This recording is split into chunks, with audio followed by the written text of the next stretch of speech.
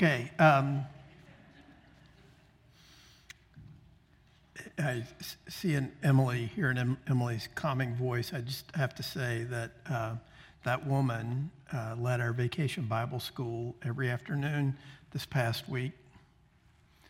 And I asked her twice, I'm like, are you drinking enough water?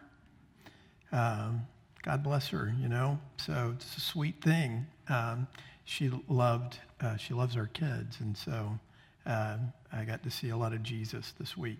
We're going to finish up our series on 3 John, verses 13 through 15. I'm going to read that in just a minute. Starting next week, we'll begin a series in the Old Testament book of Jonah. But before I read the text here, let me pray, and then we'll jump in. Father, we come to you today thanking you that we boast in so many things. We boast in our competence, our abilities, our having it together, our reputation, where we went to school, what we do for a living, how beautiful our children are, how together we are, and you're having none of that. As we've sung today, our hope is built on nothing less, and I might add, nothing more than Jesus' blood and righteousness. What a gift, what a joy, what a peace, what a place of rest for our souls. And indeed, Lord, our souls get pretty weary, so we thank you for that today. Help us to take you at your word. Help us to live like the gospel's true. We ask this in the name of the Father, Son, and Holy Spirit. Amen. So 3 John, verses 13 through 15. Text is in the bulletin, also up on the screens behind me. This is God's word. We should hear it and respond to it as such this morning. I had much to write to you, but I would rather not write with pen and ink. I hope to see you soon, and we will talk face to face. Peace be to you. The friends greet you. Greet the friends, each by name. So a couple of weeks ago, when we were at the end of 2 John, we talked about, John uses the same terminology as he does here about speaking face to face. And so I talked to you enough about speaking face to face a couple of weeks ago. If you want to hear more about that, find that sermon. It's somewhere in the netherworld. That is our website, and I'm sure you'll like that. It's important to speak face to face. Praise the Lord, we're able to do more and more of that. Keep doing it. Enough about that. What I want to talk about this morning is two things. I want to talk about friends and friendship, and I want to talk about peace. Because I find it interesting that John mentions friends twice in the context of the church, and he mentions peace in the midst of a church that is splintering. So I want to talk about those two things this morning. So first, we're going to look at the issue of friends.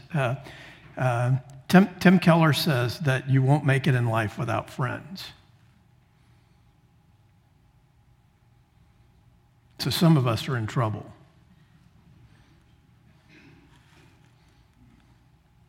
Okay? You can't read the Old Testament book of Proverbs without running into the concept and the words about friendship over and over and over again. And you can't read the Gospels without seeing Jesus, friend of sinners, saying and living before his disciples, greater love has no man than this, than that he lay down his life for his friends. And I call you my friends. Friendship is a bit tattered in our world today, and that's unfortunate. And I would say that one of the best gifts, one of the greatest gifts that God gives us, certainly our families, certainly other things like that, but friends are so important. We're going to unpack that a little bit today to think a little bit about what that means and how that works out. I will tell you a little story about my own family. My dad was the 10th of 12 kids, dirt poor. My grandfather never went to school. I don't think my grandmother did either. When I say dirt poor, I mean that. Their floor, the kitchen, kitchen, that thing that we have in our houses that we pour all this money into, the granite countertops, the German-made appliances. Their kitchen had a dirt floor.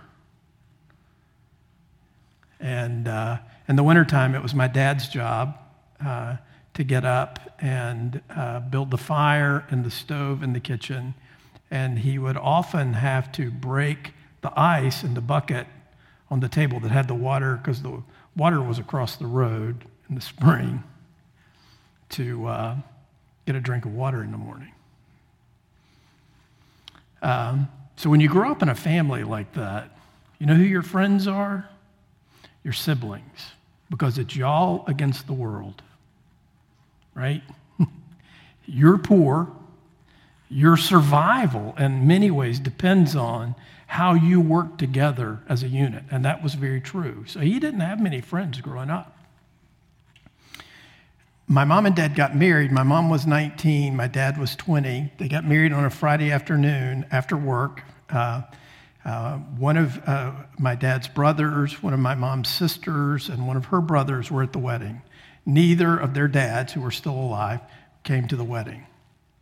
I'll leave that to you to just figure out why that was.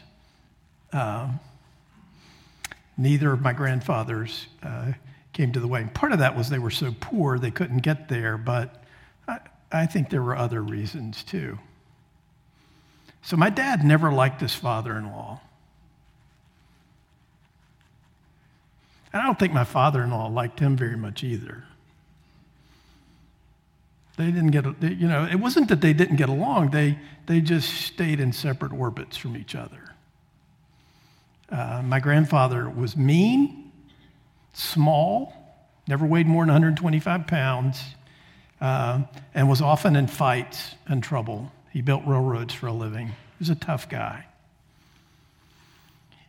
My dad always liked to speculate in real estate, and weirdly, he, in the early 50s, bought a plot of land behind my grandfather's house, his father-in-law's house.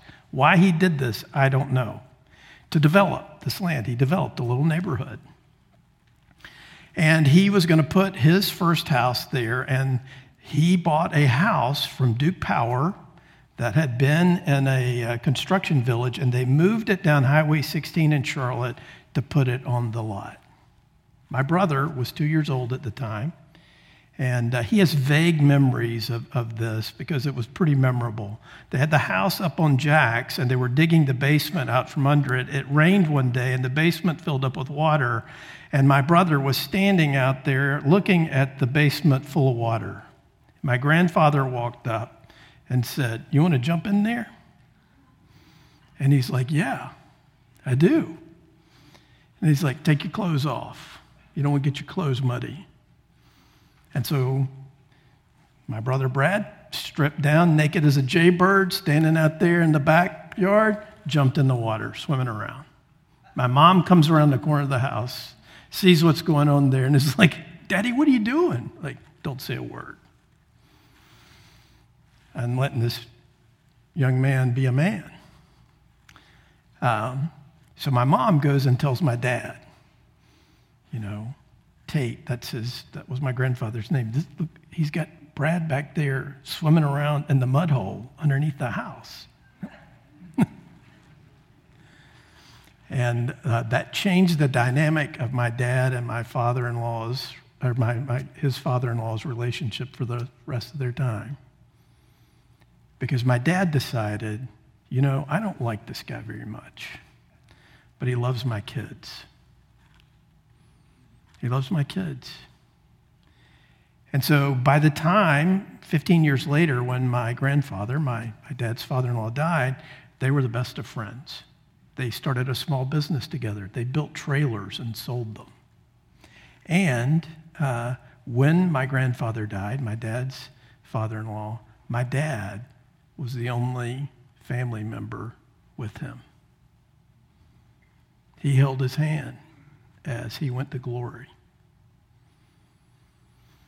So I tell you that to tell you something about the nature of friendship, right? I mean, we do it very poorly today. And one of the things that is so profound about that is, one of the reasons why I know the church is sick, and one of the reasons why I know the society is sick, is because we don't do friendship. There's a lot of reasons for that. There's a lot of issues with that, and some of them, frankly, I think probably can't be helped, but some of them could be helped. I believe our lives are poorer because we don't take the scriptures seriously about friends, right? Now let me say something here at the very outset. You're probably sitting here looking around thinking, I hate the people in this room because I want them to be my friends and they're not my friends, right? Or someone in this room I tried to be friends with and they hurt me. Good. That's great. Because you'll never be friends with someone who doesn't hurt you.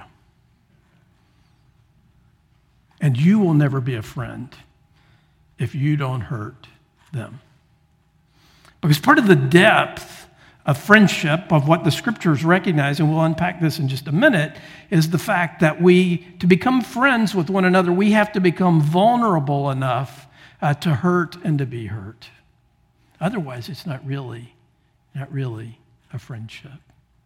Now, what I find interesting about this text is that John talks about the church that he is a part of, and the church that Gaius is a part of. He doesn't talk about them as saints, although he could have. He doesn't talk about them as church members, although he could do that. He speaks of them as friends. Friends. The friends here send their greetings, they greet you, and greet the friends, each by name. I think that's a powerful thing for us to think about, because for most of us, the way we think about the church is, we think about the church as something other than a place for friends, right? A recent Gallup poll, and every time you hear that in a sermon, your eyes roll back in your head, right? I mean, it's a terrible thing. And by the way, let me just say, if there are any kids in here today,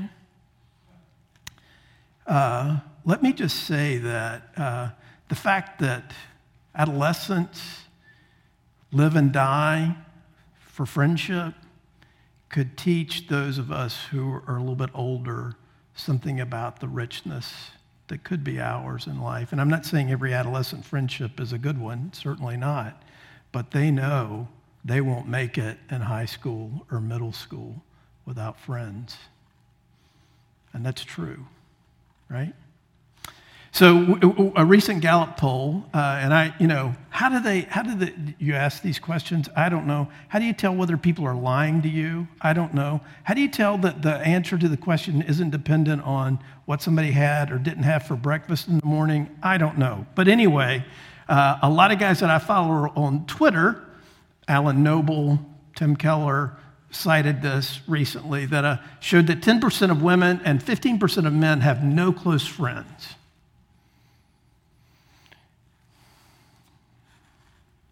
And that in general, Americans have fewer friends than they did 30 years ago. Right? So there's a million reasons for that, and I'm not going to go into that today, but I am going to tell you this, and I'm going to put a quote up here from Alan Noble. He's a professor out in Oklahoma. This will be offensive to some of you, so that's why I'm using it. An inhuman society makes close friendships a liability and very difficult to maintain. Consider how transient we are, changing careers, houses, cities, and states multiple times during our lifetime. Sometimes you have to do that. Sometimes you should do that. But I am always moved when I run into somebody who decides, you know what, I'm going to stay here because my friends are here. If one of my kids came to me and said, I have this great opportunity where I can make twice the amount of money of where I am now, but I don't know anybody there, and I have all these friends where I am, I'm not sure what I would say to them. Oh, I know what I would say to them. Go for the money. I'm just be honest. Go for the money. Right? And there's something to be said for that. I'm not saying that this is an absolute law, but I do know that when I run into people who say, I'm going to stay at a certain place because my friends are there, I have friends there, I find that very moving, frankly, and encouraging. Because we are our own, nothing ties us down.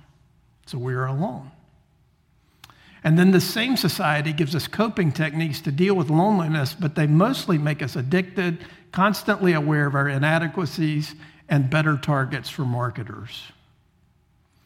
It is amazing to me how lonely people, and sometimes we are, we're lonely, that one of the ways we assuage our loneliness beyond, drugs or drink or food is buying something. That new sofa or that new car can be your friend. I haven't even gotten to the real soul-sucking part. It turns out that when you are lonely, you're not productive. Capitalism even affects our friendships, right? So employers will try to engineer socializing through team building, and you should be a team player at work. It's an important thing. So that friendships become another role of work. So when you meet with your supervisor, he's going to see what kind of friend you are. So now you're getting paid to be a friend? I don't know. That's a head scratcher to me. Noble's probably cynical and angry. He probably needs some friends. Maybe he'd feel better. But I don't know. I just think, can you commodify friendship? I don't think so. Next slide. So, as I said, you'll not make it in the world without friends. And it's interesting that John thinks of the church not as a religious services provider or an entertainment center or a place to train our kids in morals or any of those things, but a place of friendship. A place of friendship. A place where he finds friends. Now, that's a fraught thing to say, because I know that some people will say, well, I can't find any friends here or whatever, and I can't unpack all the reasons or not reasons or whatever there are for that, but I do know this. I watched my dear wife lose her best friend a year and a half ago, a friend she made at church, a friend that she laughed with, a friend that she cried with, a friend who was in the waiting room when our first child died, a friend who walked through stuff with us, a friend who rebuked us, rebuked her, challenged her, loved her, encouraged her. And I know, how bereft she is of that friendship, but I also know she's a better person because she had a friend. And the blessings of that friendship go through her life now into eternity.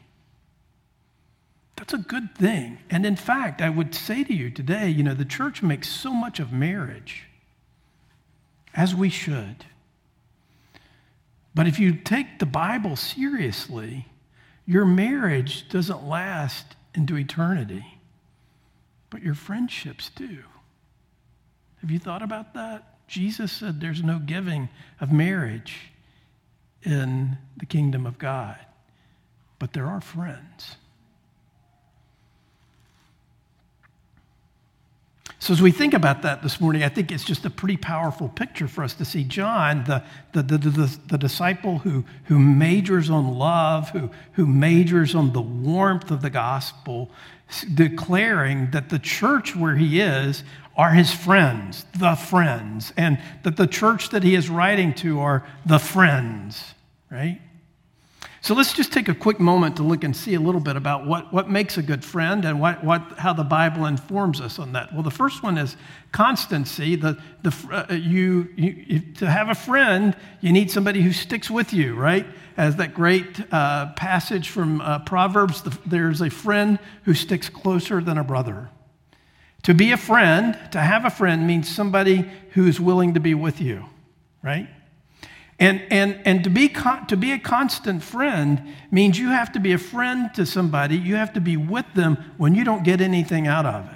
And I think this might be the underlying issue with our friendship deficit in the world now, is because what we think life is about is achieving and actualizing my true self.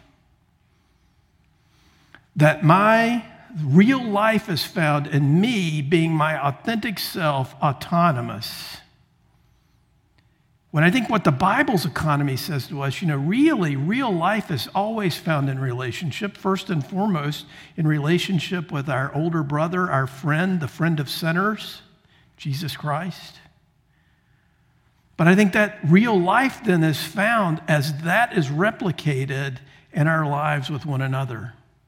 And so when I think that what my life is about, or what my children's life is about, or my is achievement and self-actualizing, becoming the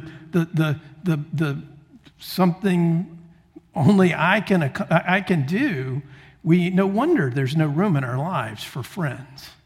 Secondly, we need friends who are candid with us. That great proverb, faithful are the wounds of a friend. We need people who aren't always criticizing us. And let me just be clear here. Sometimes I hear people say, well, I keep saying, telling people, I keep approaching people and rebuking them and correcting them because I think this is funny, because I want them to be the best version of themselves.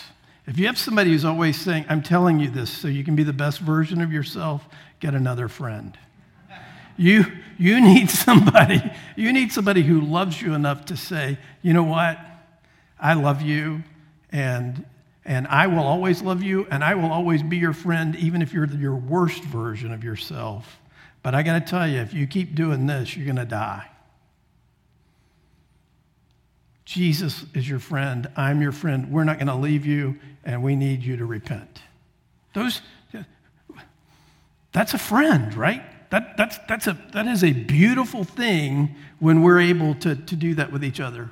Thirdly, we need friends for counsel. I love this proverb too. Oil and perfume make the heart glad, and the sweetness of a friend comes from his earnest counsel. You need friends. You need to have people who love you enough to tell you the truth, but you also need to have friends that you trust enough so you can say, I need some wisdom. Would you give me some wisdom here? Right? And a friend gives wisdom freely, and even if your friend doesn't take that wisdom, you're still their friend. Right? And then the fourth one, you then begin with a C. Is tact, right? And I love this proverb. Let your foot be seldom in your neighbor's house, lest he have his fill of you and hate you. That's a good one. That's in the Bible. That's God's word. That's not my word, right? That's a good one. Leave it to Steve to find the obscure things that, line up. But anyway, the thing that is true about that is, a friend knows when to laugh at you,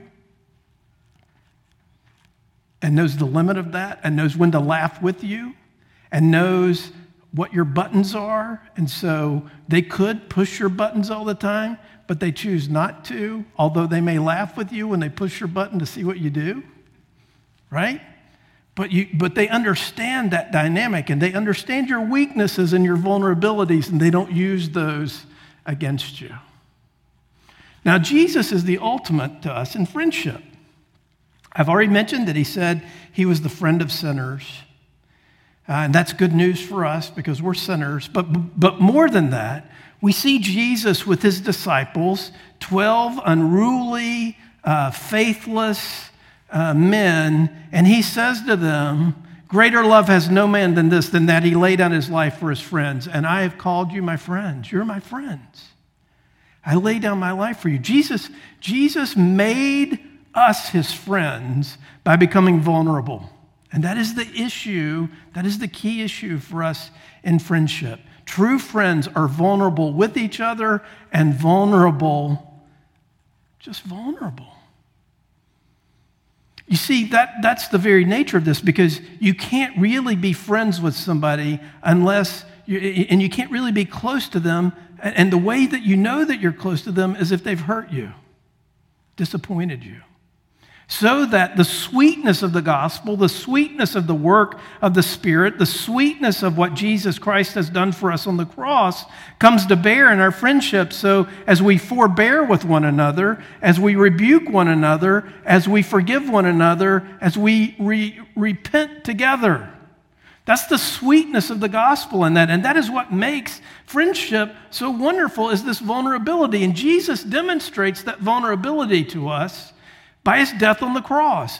Jesus died to make you his friend. Jesus became the ultimate in vulnerability so that you could be his friend. My middle son went to the Virginia Military Institute. I don't know if they still do this or not, but when he was there, it was required that you take boxing. You had to take boxing. Now, he thinks he's a tough guy. And so he's like, I'm going to take boxing. This is going to be awesome. And so his very first sparring day when he gets into the ring is with a guy who's small, but who was the New Jersey State boxing champion for his weight class for under 18. So this, I'm thinking, what's the backstory? The guy made this kid mad. And this kid's like, I'll box him. So yeah, I box him. And guy said, why in the world would anybody want to make their living boxing? The people are hitting you in the head all the time. And I'm like, well, why were they hitting you in the head? He says, well, you know what the number one rule of boxing is, Dad? I'm like, what's that? Keep your hands up here. Keep your hands up here.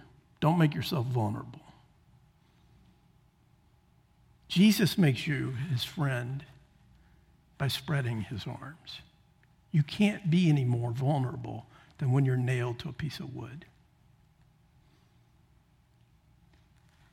That's the essence of friendship. That is the essence of what Jesus does for us. And God uses that sacrifice. That sacrifice is the means whereby God accomplishes taking us as his enemies and making us his friends.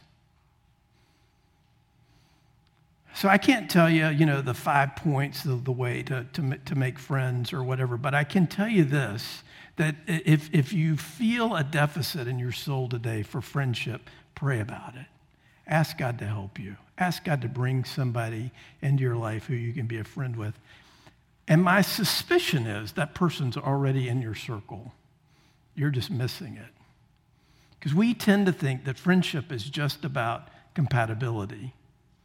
Compatibility is good, but constancy, candor, those things, that's what really, really matters.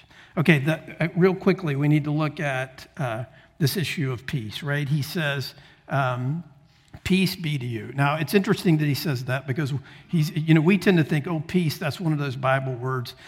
John is wishing peace to a church that is splintering. Right? We've looked at that. Diotrephes always puts himself first. We know that Gaius is being criticized by Diotrephes, and we know that Demetrius is a good guy in the mix of this. But John has some kind of concern that he might get off track as well. So he says to a church that is splintering, he says to a church that is struggling to make it, he says peace. Most of us, when we think, can I just get a little peace, what we think of is a cool drink in a hammock, no bugs, no noise, nobody to bother me. I'm left alone to myself to enjoy myself. We tend to think of peace as a place where there is no chaos and no difficulty, no loud noises. We went on vacation a few weeks ago, and it was a blast, and I had completely forgotten what it's like to be on vacation with a 2-year-old. He sleeps in Papaw's room because, Papaw's an old man and Rhett's a young man, so we get up at the same time, 4:30, Yeah. But, there's not a lot of peace with a 2-year-old on vacation. Not the way you tend to think about it. No, right? So what is this peace that he's talking about? Well, the peace that he's talking about is the confidence and the rest that our souls have in the midst of splintering and difficulty and challenge and suffering and pain and death and cynicism and all of those things. The settled conviction that Jesus Christ loves me, that he rose from the dead, and if Jesus rose from the dead, I'll be okay. The Prince of Peace is bringing peace. And I can rest in that even as my circumstances, even as the situation around me is so difficult. It changes the dynamic that you have in the midst of a chaotic situation. If you are certain that you are loved, if you are certain that you belong to Jesus, that he belongs to you, that he has accomplished this on your behalf, you can rest in that and you can find peace even as the world is spinning wildly out of control around you.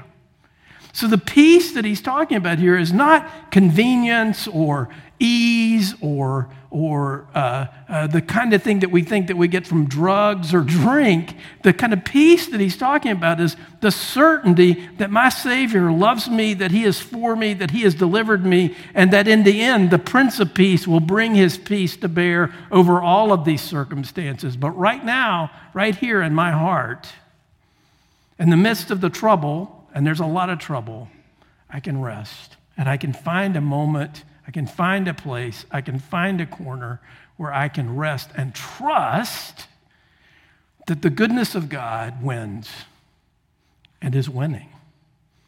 That the gospel's true. That Jesus really rose from the dead. He's really coming back again. That he's really given me his Spirit. And that if those things are true, no matter how difficult and painful and challenging and chaotic the world is, he is good and I belong to him. That's the source of peace in the midst of a broken and fallen and challenging world. Trust him. His peace is bigger, his work is bigger, his cross is bigger than the things that trouble us. Trust him. Trust him. Let me pray. Lord, we come to you today thanking you for loving us, thanking you for this provision that you have made to make us your friends. And I pray that you'd help us with that, Lord. We confess we don't do it very well. We don't appreciate really your friendship. And Lord, we are easily swept away from the peace that you died to give us. Help us by your Spirit to take you at your word. And Lord, I just want to pray for the lonely today. Out of all the things that you made, you declared that it's not good to be alone. And so I pray today for those who feel themselves alone that you would draw close to them. Jesus, you promised those who had left homes and families would find more and be abundantly blessed. And I pray that you would make us a community that abundantly blesses, seeks out the lonely. And Lord, that's a hard thing. It's a fraught thing. It's a challenging thing. And yet, I believe that's what the gospel is for. So would you help us? Help us to see and recognize those among us who find themselves isolated. We ask this in the name of the Father, Son, and Holy Spirit. Amen. So let's use this prayer that's printed in the bulletin as our confession of sin. It's also up on the screens behind me. Would you pray with me today? Heavenly Father, loving King, all of our sins are laid bare before your eyes. We love ourselves, but not those around us. We have nursed anger and envy and have forsaken your humility and gentleness, patience, love, and unity. We tie our joy to our circumstances rather than to your gospel. We repent of our fruitless wanderings and ask that you renew us in Jesus Christ. Let us hear your voice saying, Awake and arise. His blood is your peace. His death is your life. His spirit is your power. Restore to us the joy of your salvation and persuade us that a life lived in your service is a life of perfect freedom.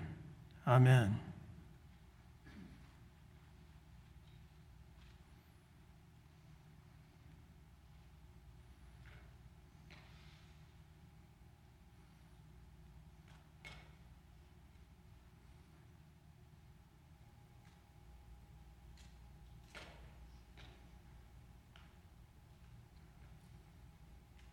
Believers, hear these words of encouragement.